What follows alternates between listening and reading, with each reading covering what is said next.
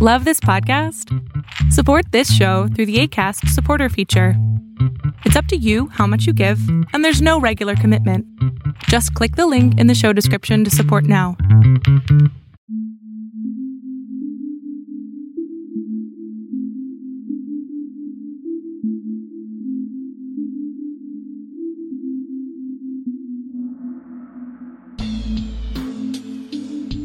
Hello, and welcome to Transmission 7 of the Liberate Yourself podcast, where we are cultivating our personal sovereignty in these transitional times. For this episode, I'm joined in esoteric discussion by the Hermetic artist Seven Bremner. Seven and I talk about the benefits of psycho-spiritual alchemy on one's path of individuation and the role of these ancient practices in everyday life. And yes, it is a fun and fabulous synchronicity that after recording our conversation, I realized that 7 was going to be Transmission 7 of this podcast. I love these winks from the universe to let us know we're on the right track. A quick note, this will be the last episode in Season 1 of the podcast as I take a short hiatus to revisit, redesign, and evaluate this project for the Mars retrograde period this summer. But more about that after you take in this inspiring conversation. Hey, how you doing? I'm doing pretty good. Happy new moon. Oh, thank you. You too. Thanks. Yeah. It's feeling like crackly and lots of movement, like it's even very windy here. I love that with Gemini. There always seems to be wind and lots of movement involved. Like, okay, time to go. Yeah. I like that. It's refreshing, circulating the air, and yeah, it's kind of we're moving into summer now with the solstice, and yeah, I know. I just feel like everything is kind of culminating. It's like, okay, go. Like especially with Mars going across the South Node lately, or it's actually going across the South Node 3 times with the retrograde, and it's like this cutting of cords to go forward. Anyway, which is fun, but yeah, thank you for joining me. So Seven, the reason I wanted to have you on is because you're an amazing artist, and I'm learning even more multifaceted than I already knew. Like you're even teaching a class coming up on alchemy and the creative process, which is really cool. But just recently, you had a gallery show at Mortlake & Co. bookstore here in Seattle that's run by, it's an occult bookstore and gallery that's run by William Kiesel of Ouroboros Press, which is really cool. And it was so phenomenal to see your artwork in person because, I mean, the subject matter specifically, of course, is alchemy and the occult themes, but there is such a richness to them that I really can't put into words, and that's what makes great art, of course. But yeah, how was that? How was the show? Oh, it was great. A lot of people came. Yeah, it was really busy. Yeah, it's a very prime location, so we get a good flow of people coming through. And Michelle also draws a lot of people with her work, and it was a great night. A lot of fun. Yeah. So you're self-taught, right? Yeah. Which is incredible. So, I mean, there's definitely going to be a link in the show notes to go view your work, but knowing that, the intricacy and detail of your art is very profound.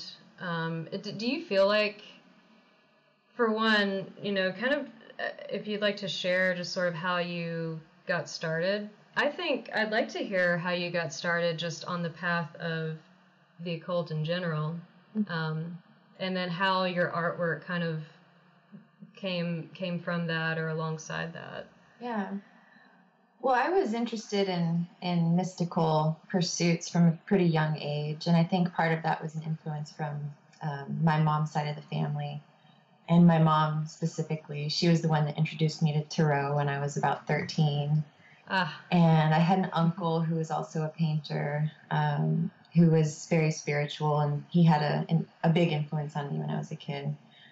So when I was a teenager, I started pursuing these things on my own and just got into anything that I could find, that seemed to indicate something deeper than the world I was seeing around me with kind of, materialistic drives and consumerism and all that.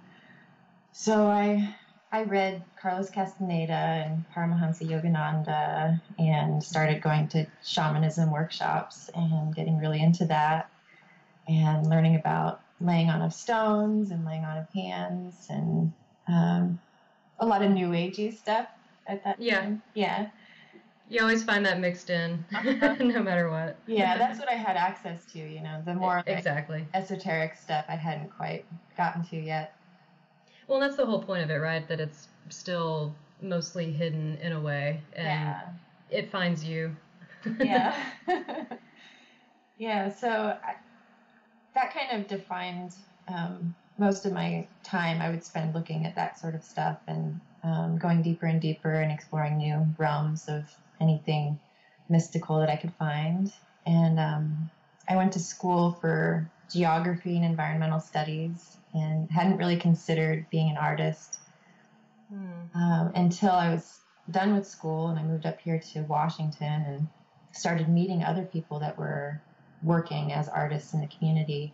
And I got inspired and I realized that it was something that I could do and that I wanted to do. So I just kind of set my mind to it and started teaching myself and picked up my oil paints again, which I hadn't touched for a long time.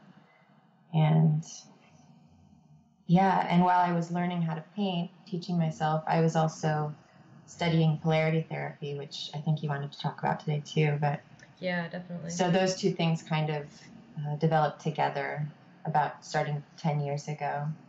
Mm-hmm. And where did you move from, just real quick? I was in Colorado for 10 years before. Okay. My dad was Air Force, so I've been all over the place. Gotcha. Yeah. So now you're in Olympia, Washington, and there is probably thanks to when we had a discussion about this, probably thanks to the growing rental costs and just cost of living in Seattle. There's a lot of artists in Olympia now, probably more than ever, right? Like there are a lot, yeah. Yeah. It's definitely a creative hub.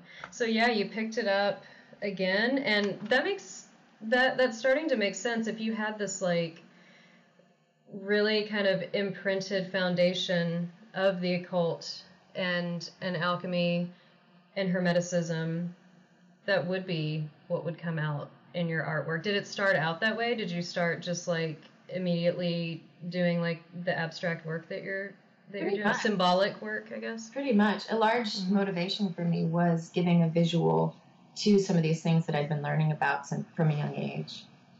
And my understanding of energy and the body and other realms, and kind of wanting to give some kind of imagery to go along with that understanding. So yeah, I appreciate that so much, because it's beyond words, right? Yeah. These realms that we've, a lot of us have been sort of traversing our entire lives, there aren't words for it. And that's what I love about Hermeticism and about the occult. I don't think it even attempts to put words to it. There's an attempt, but there's not like a trying too hard, because there's the understanding that language is limiting, right? Mm-hmm.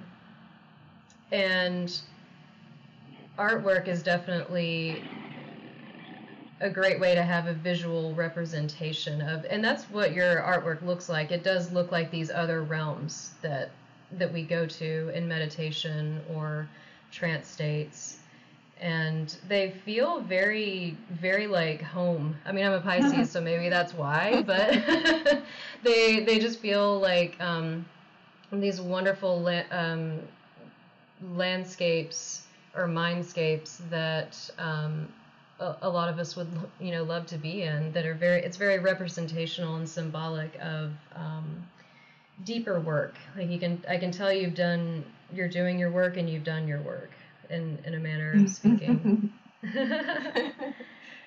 Well, thank you. Yeah, I definitely put a lot of time into every painting, and a lot of the painting happens away from the easel. It's a process that I'm going through, and sometimes I can't even be working on the painting because the process has kind of taken over. And so, right. Yeah.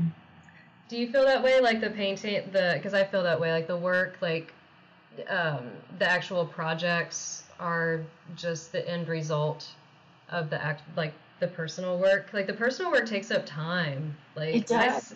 And it may look like, I talked about this in a previous transmission with Clementine, how like you have to schedule time for that's basically, it looks like nothing on paper, but there needs to be like an organic flow, because you don't know when you're going to be processing some emotional stuff or transmuting. Like transmutation, shadow work even just can take days, and you don't know where it's going.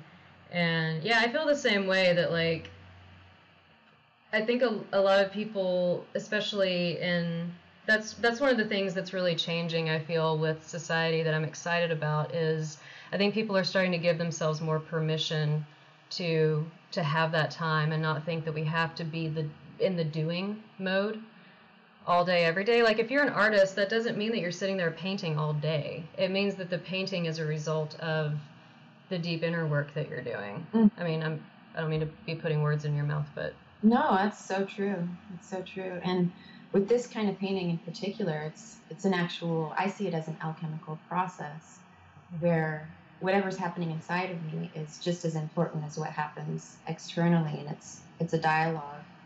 Mm-hmm. So you can't rush the process. And one of the things that I've run into being a professional artist and doing this full time is that I've started to have deadlines for paintings, to try and meet timelines for shows coming up and stuff like that. And it's creating this pressure on my process, and in ways that it is not working for me. And so I'm deciding to kind of like intentionally slow down my pace and starting to say no to things, because that process is too important to rush, and it's more important than being keeping up with the pace of this career that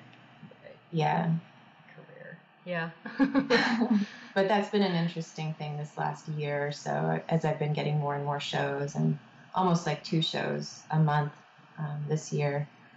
That's fantastic. But I know, like, it's almost too much. So, and are they for like existing paintings that you already have? Because I feel like that's what the Mortlake and Co. show was.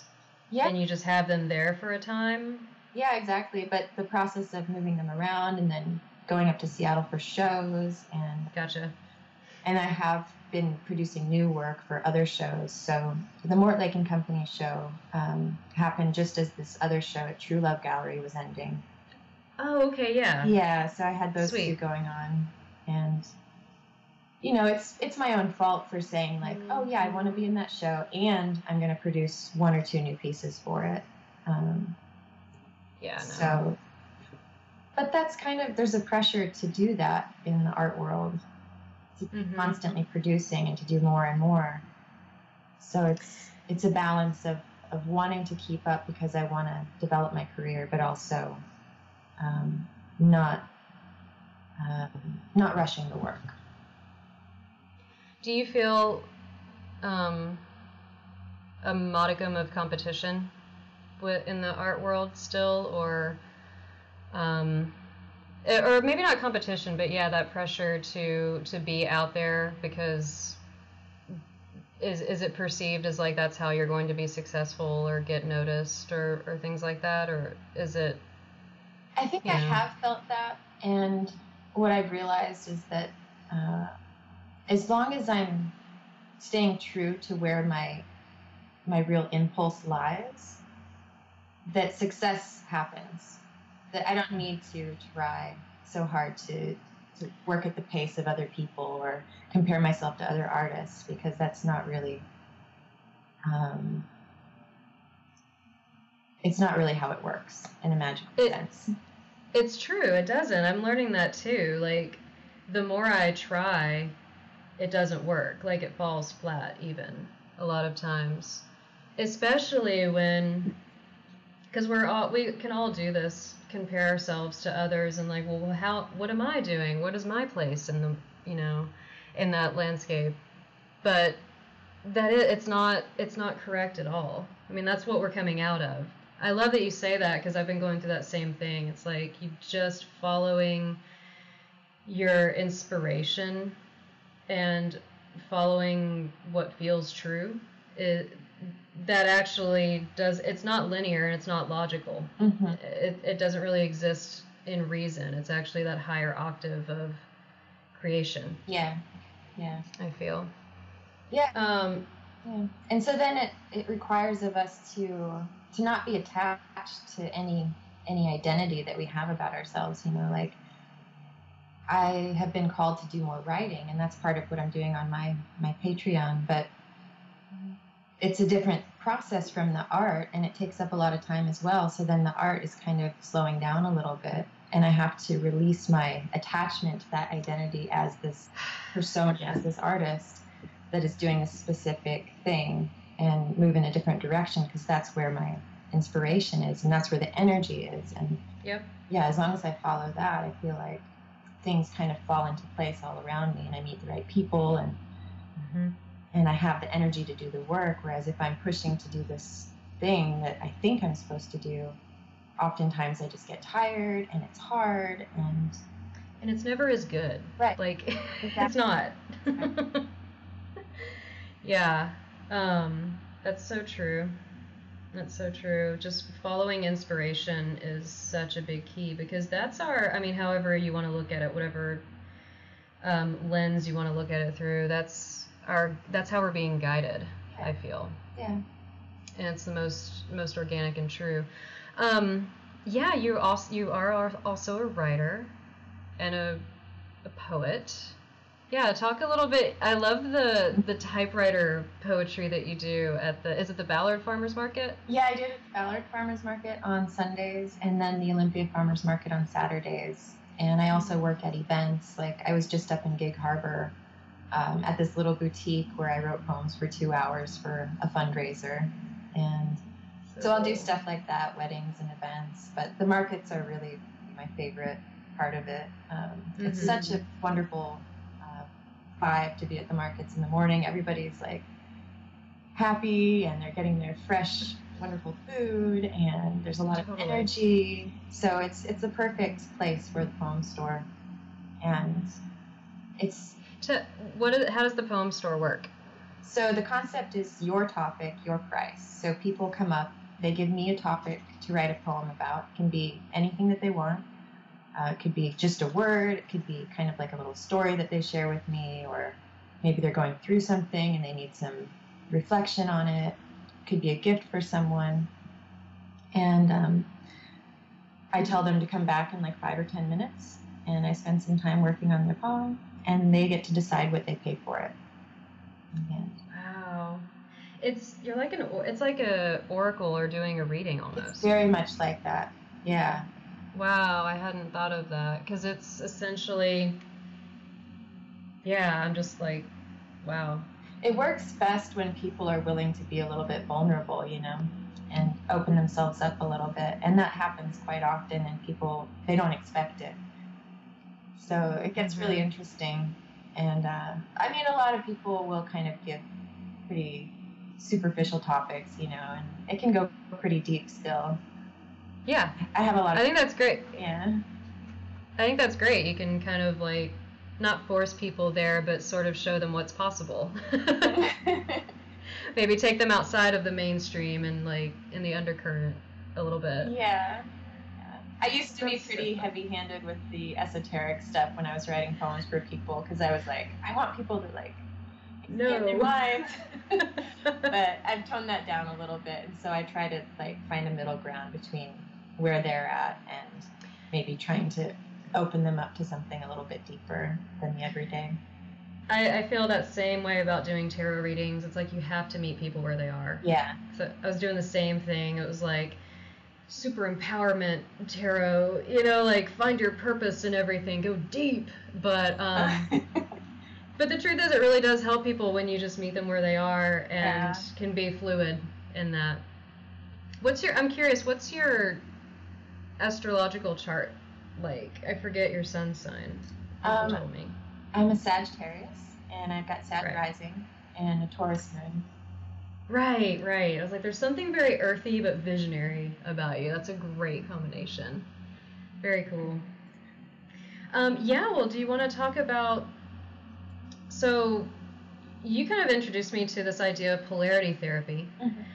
And congratulations, you did just get certified, correct? Yeah, I got recertified because Recertified. I did the whole program. It took me about 5 years to get through it because I did it as a distance student. And I graduated, I moved to Eugene, I was going to open my business as a polarity therapist. And I did everything that I needed to do. I got all the licenses and everything. And then I realized that I didn't have any motivation to find clients. And the thought of having clients every week was really intimidating to me at the time.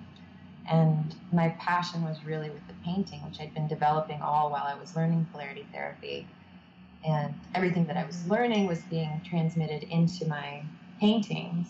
And so I just kind of went with that and decided to put the polarity therapy on hold and focus on art. And I've been doing that for the last 5 years, and I'm just now coming back to polarity therapy, or last 3 years, sorry. And had to get recertified because I let that lapse. And I'm very happy that I passed because it was not an easy exam. Yeah. Yeah. So polarity therapy is based on the Hermetic principle of polarity, correct? It is, yeah. So I wanted to kind of just give a little bit of primer on what that is, so that maybe you can explain how it works in an energy medicine or energy healing. Is that what you would call it? Yeah. Modality? Okay. Yeah. Kind of way. And I happen to have my trusty Kybalion here. Oh. I just wanted to read the actual principle of polarity, even though of course it's a bit cryptic, but just to give a little foundation. So everything is dual. Everything has poles. Everything has its pair of opposites. Like and unlike are the same. Opposites are identical in nature, but different in degree.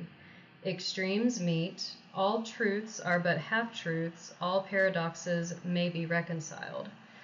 So the reason this is really exciting to me is because the principle of polarity makes a lot of sense to me, and especially applying it to magical practice.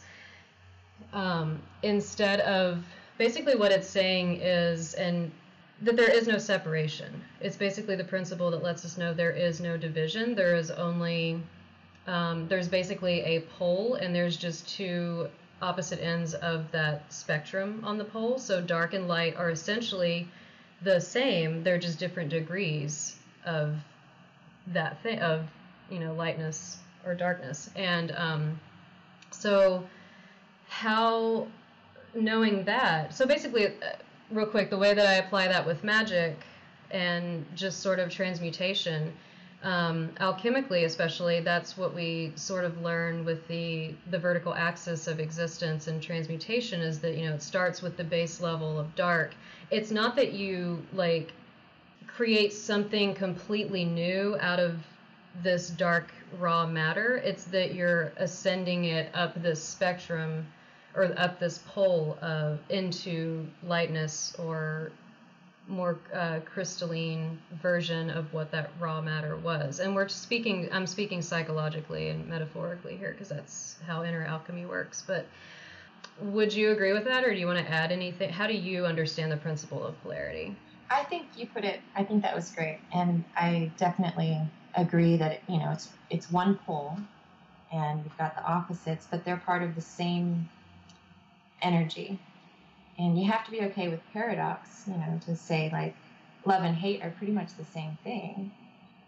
And with polarity therapy, you are still working with those opposites, because you're moving energy from a positive to a negative pole. And so you've got that receptive, expansive energy and movement of that to open up blockages in the body. But at the same time, realizing that it's all just life energy, and it knows where it needs to go. You're just helping it along. Right.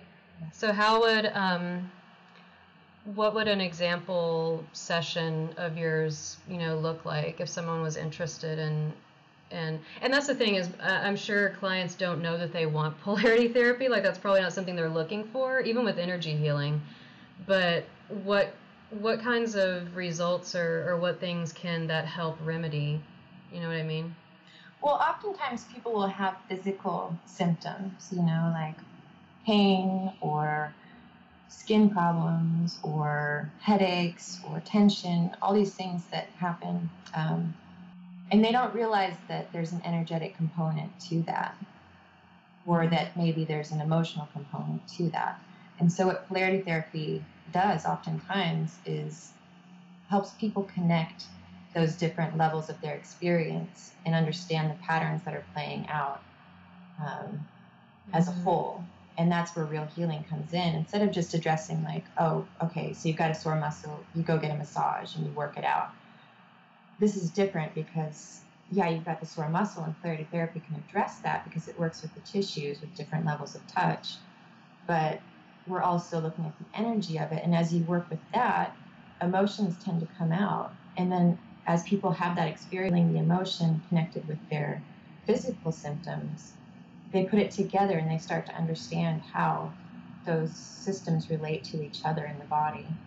And so that's a really magical process. And it's all related to the polarities, the nervous system, whether we're in a sympathetic, active, reactive state, or a parasympathetic where we're resting and digesting. And those two systems kind of polarized oftentimes. So the aim of the work is really to find a balance between the extremes of the opposites. Equilibrium. Yes, that natural middle zone. I see. So if someone were having pain, you would essentially be helping it come to the middle point of that pole. And by applying, do you apply, this is getting really technical. I asked like really detailed questions, but would you be like applying light to that in order to sort of move it along the pole, or? You could see it that way.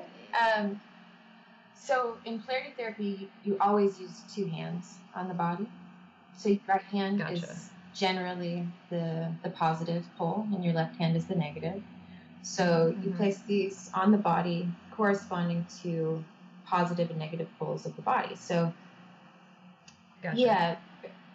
essentially the head is positive, the feet are negative, the umbilicus is the neutral pole. But every part of the body can be broken down like that.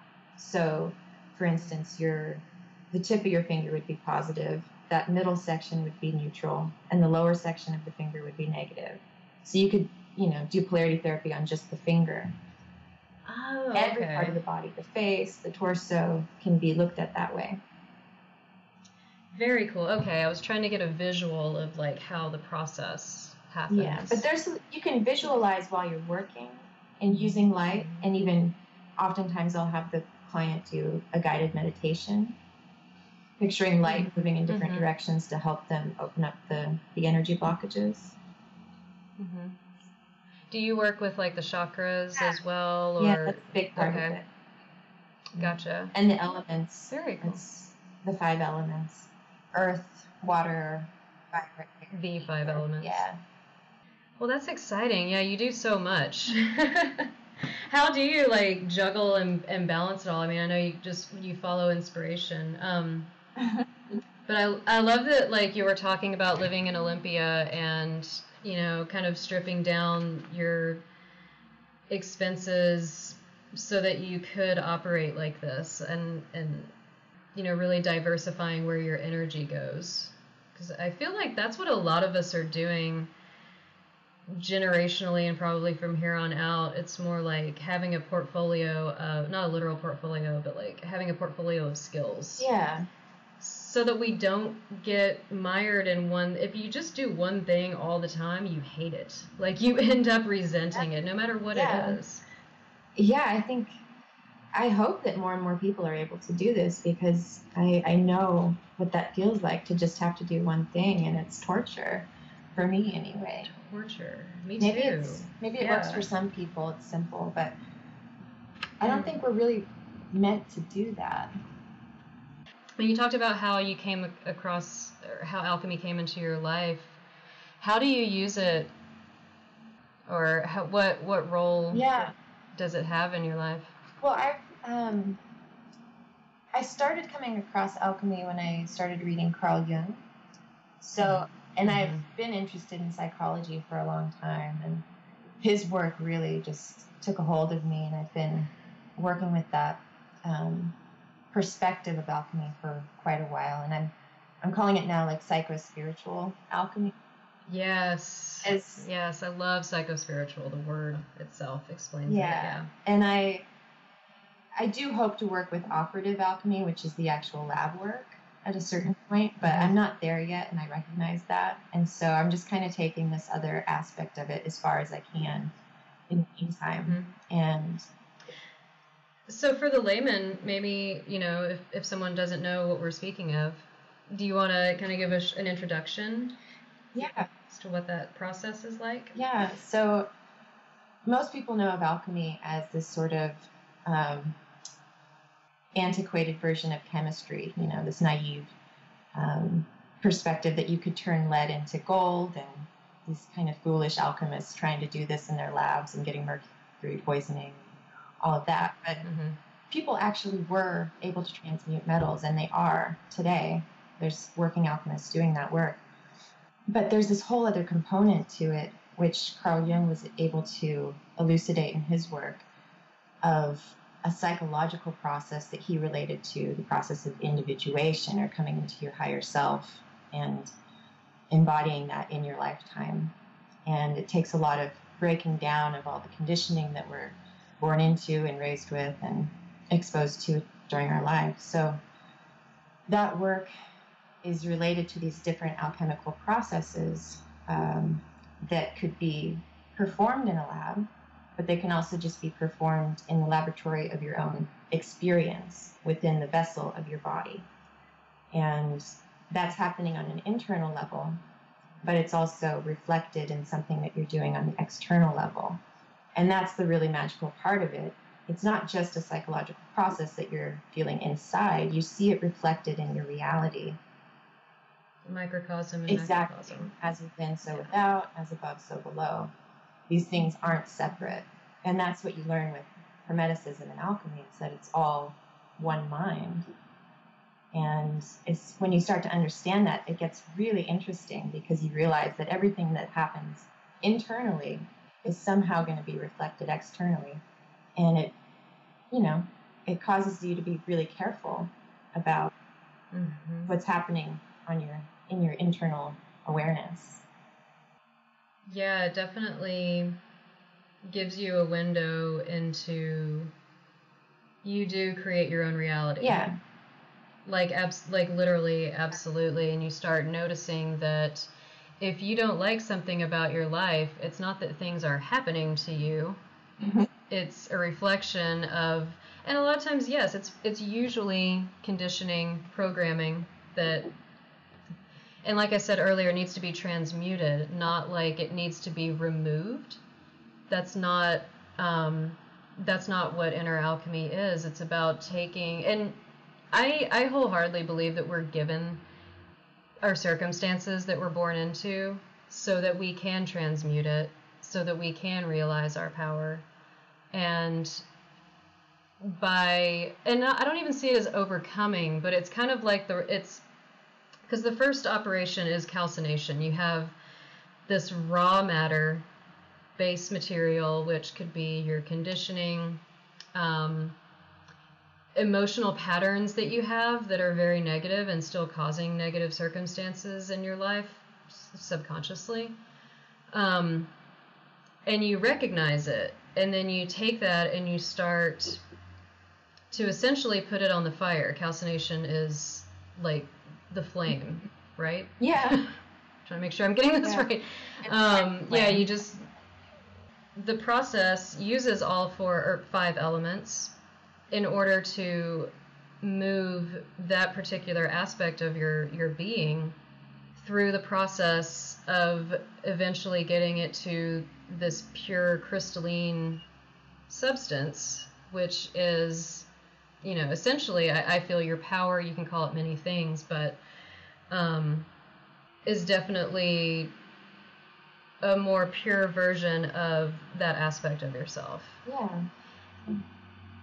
And I just feel like we were given these, traumas or experiences in life in order to go, if you're really aware, in order to go through that process. And yes, individuate. I love that you bring up Jung, and the idea of individuation is so key with finding your sovereignty. Yeah. Yeah.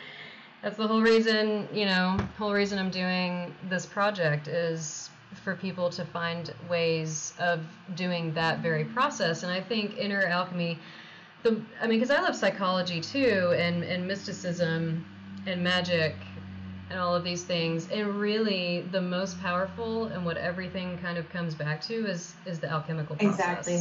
Yeah. Do you agree? Have you? Out of all the new age shit, like everything comes back to alchemy. Yeah. And it's that old too, It comes from thousands of years ago, and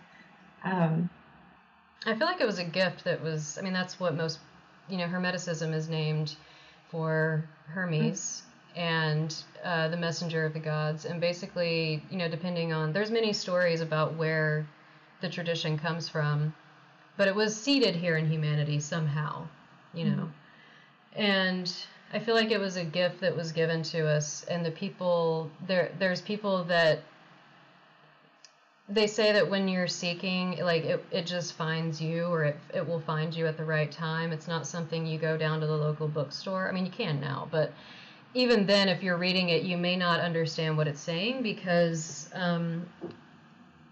occult wisdom and occult knowledge is cryptic for a reason. It's like it doesn't play on this linear part of your it doesn't play on your linear mind. It doesn't work that way. It actually like vibrates at this frequency, I feel, that is so deep. That's how it feels to me. It just feels like it lays into me on this cellular level, and you just kind of know that it's truth. Yeah.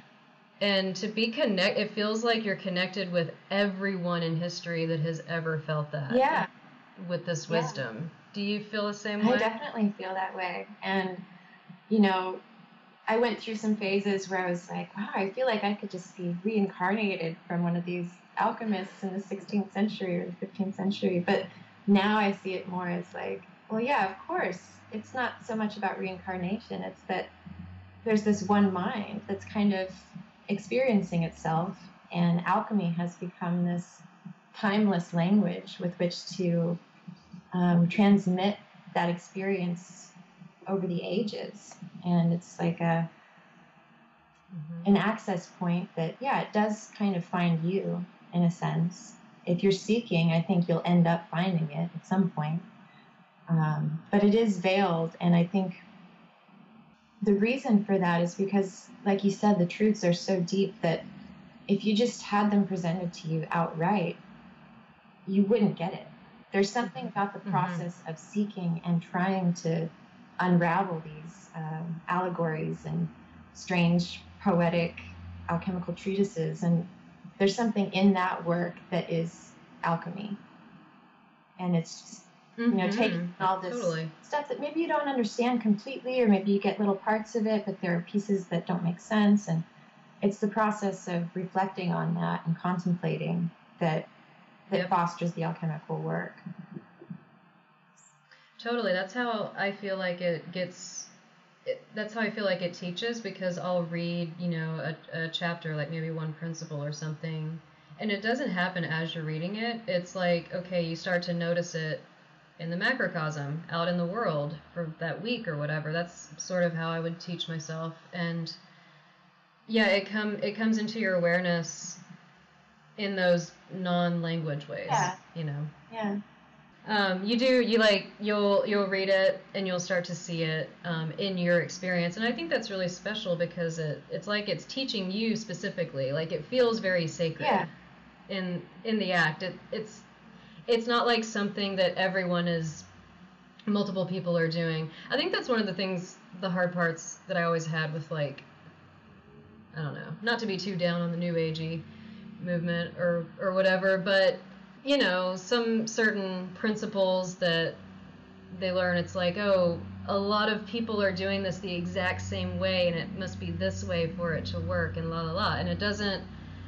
I feel like alchemy, the principles are very, very personal. Like, that's, you learn actually by your own personal experience. Speaking of, how do you I'd like to hear more about like how you teach that. Yeah. From that perspective. The way I've been working with it to present it in kind of a simple, direct way is to use the fourfold stages of transformation in alchemy.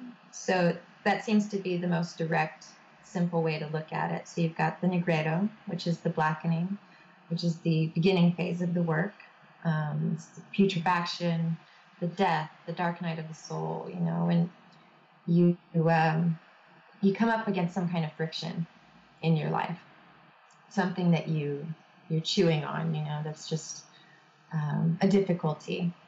And by embracing that, by going into it, that starts the process, the alchemical process of kind of self-reflection and meditation on whatever it is that's going on for you. And it can be really intense. And for me, in my creative process, that's often something that I just have to endure and work through. I'm not always the most creative when I'm in that space, but there's something happening and I recognize that. And so accepting that maybe there's nothing happening on the canvas, but there's something happening internally. And as hard as it might be, as long as I can just kind of do the work and be there and be present with it and honestly look at myself, then there's this light that comes and there's a hope that comes through, and all of a sudden you're in the albedo phase, which is the whitening. And it's like grace, it's like something has come through to lift you out of this horrible putrefaction, and you see that there's something else beyond it. It's often said that this could be mistaken for the end result of the work, and you think you've like reached enlightenment or whatever. But there's definitely more work to be done. But for me in the creative process, this is often when something is transmitted from that putrefaction. So there's some kind of growth that happens, and then I can start to express that. And the other thing that happens in the putrefaction is sometimes a cathartic creative release. So there's so much intense energy, and you're just battling these demons with these dragons and facing some really difficult things about yourself. You can use that intensity, sort of like the calcination, take an intense fire to it and burn it up. And so in that you can do kind of cathartic creative work that I find really beneficial. It's maybe not going to be for anybody but you, but so then maybe it will be beneficial for someone else to see.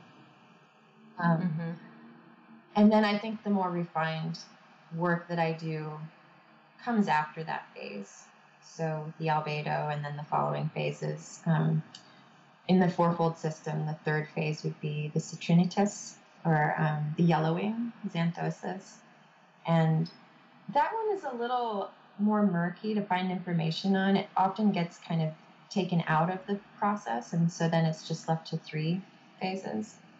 The fourth phase is the rubedo, the reddening, and that's sort of when everything comes together and there's like a new awareness that comes from the whole process. But I think that yellowing is an important stage, and I don't like to leave it out because I think there's something in there. It's like a waiting, a patience. So you have this initial realization in the white phase. So like the epiphany. Yeah, the epiphany. Okay.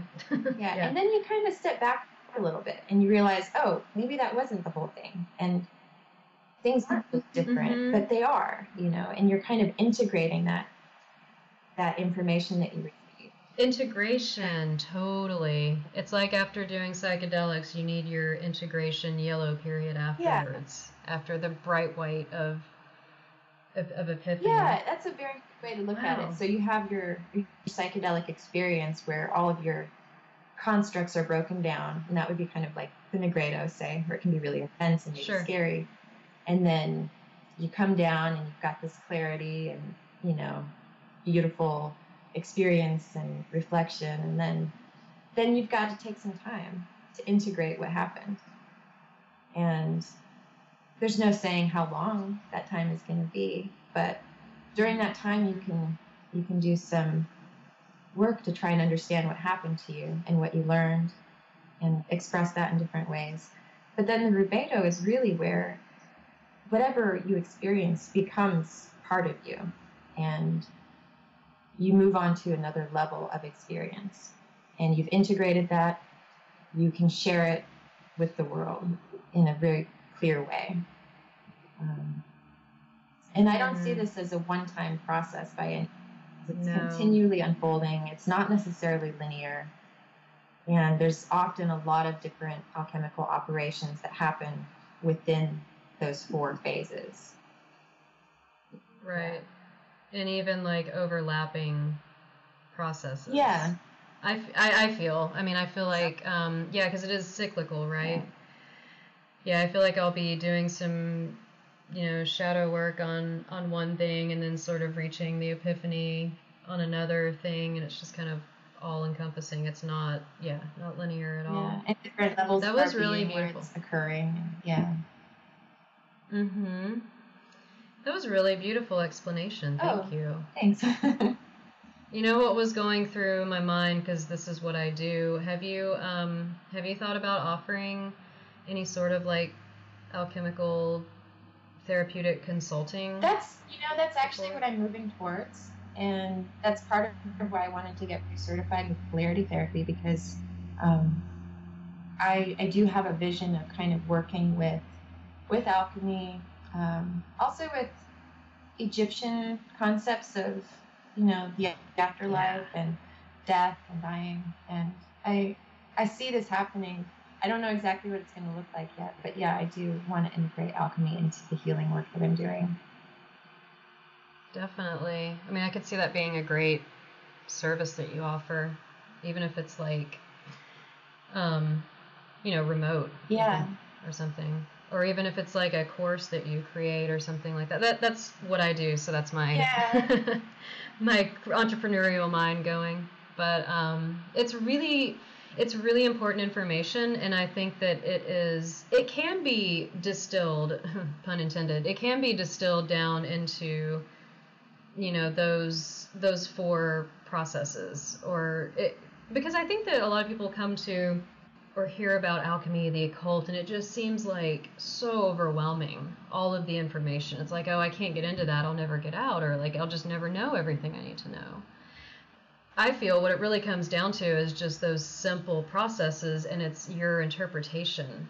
It's up to you to interpret them. Do you agree? I mean, anyone can come to the process and get something out of it, or perform the process without even having to be so steeped in it like we are. Yeah, I think, you know, if there's something, I don't think everybody has to go as deep as we necessarily want to go.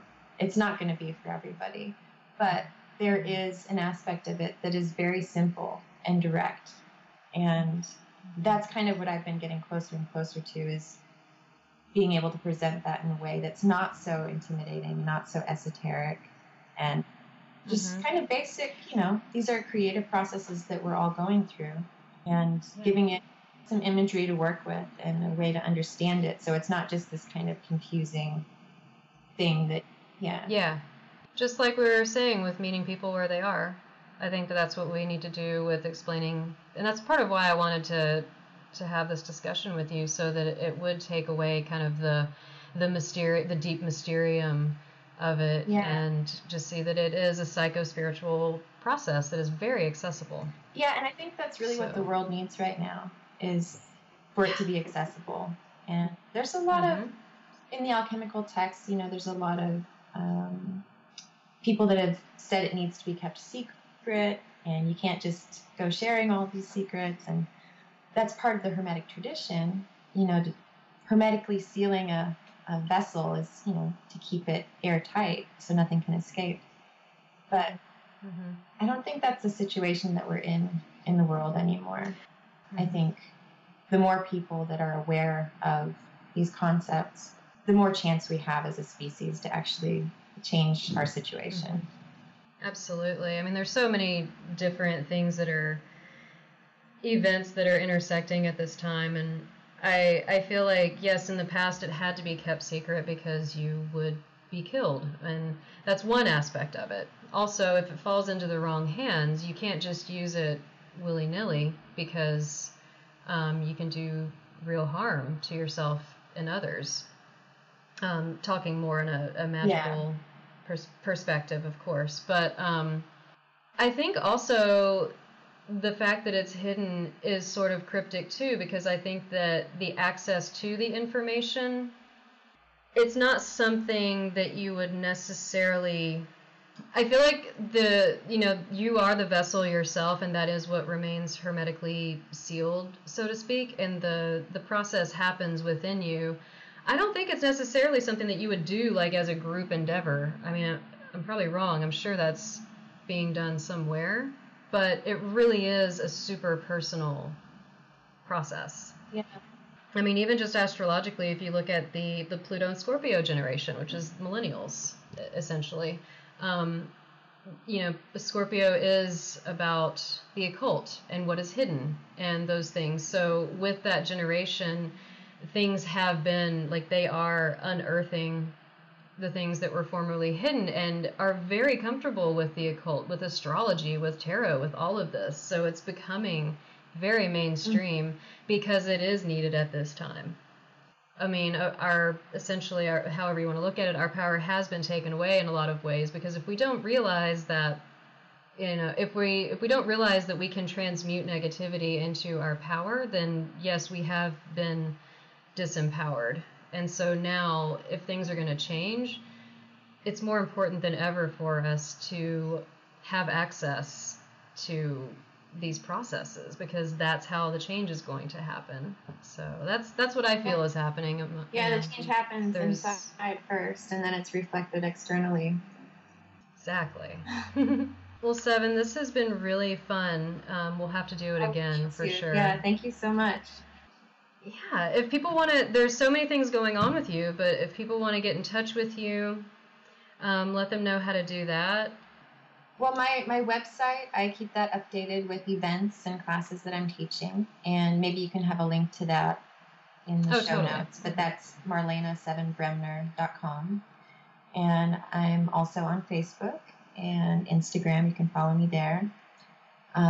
And I have the Patreon where I go a little bit deeper with my work, and there's a lot of alchemical writings that I share on the Patreon that you won't see anywhere else. And yeah, the class coming up is on June 25th. It's a Monday from 7 to 9 p.m. And it's at Praxis Arts in Georgetown, Seattle. And it's filling up quick. I think it's already over half full. So if people want to sign up for that, it's a good time to do that. Send me an email at 7bremner@gmail.com to register.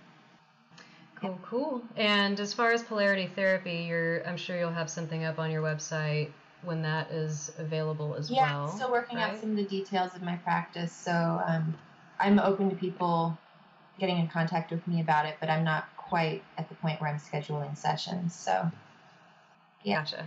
All right. Okay, sounds good, Seven. Well, thank you again so much. Thank you. This was wonderful. I hope you enjoyed this transmission with alchemical artist Seven Bremner. To learn more about her work and get in touch with her, visit marlene7bremner.com. The link with the spelling will, of course, be in the show notes. So guys, in honor of Mars retrograde this summer, I'm taking a short hiatus from recording and releasing episodes. With 5 planets in retrograde this season, we're being collectively asked to revisit our dreams and revise our paths of purpose. The Liberate Yourself project is bigger than just me, and I'm giving myself the space necessary to let it be born through me. I'm thinking around 3 to 4 weeks before the next season launches, and in this time I'll be working on redesigning the graphic branding and getting the Instagram account for the podcast going to attract more listeners who could benefit from the wisdom shared here. You can go ahead and start following at Liberate Yourself Podcast on Instagram if you like. I will be available for elemental branding and digital design projects if you are at a point on your entrepreneurial journey where you would like some help realizing your vision into digital reality. That's my specialty. You can visit tristadedman.com and click on design to find out more about how we can collaborate on your vision. And I'm also open for some astrology and tarot readings this summer to help you illuminate yourself and discover your purpose in this life. Go to tristadedman.com and click on guidance to find out more, and remember to use the code LIBERATEME when booking to get 20% off. So until the show commences, guys, I invite you to revisit and review your dreams alongside me so we can co-create this new paradigm into existence. Take care out there.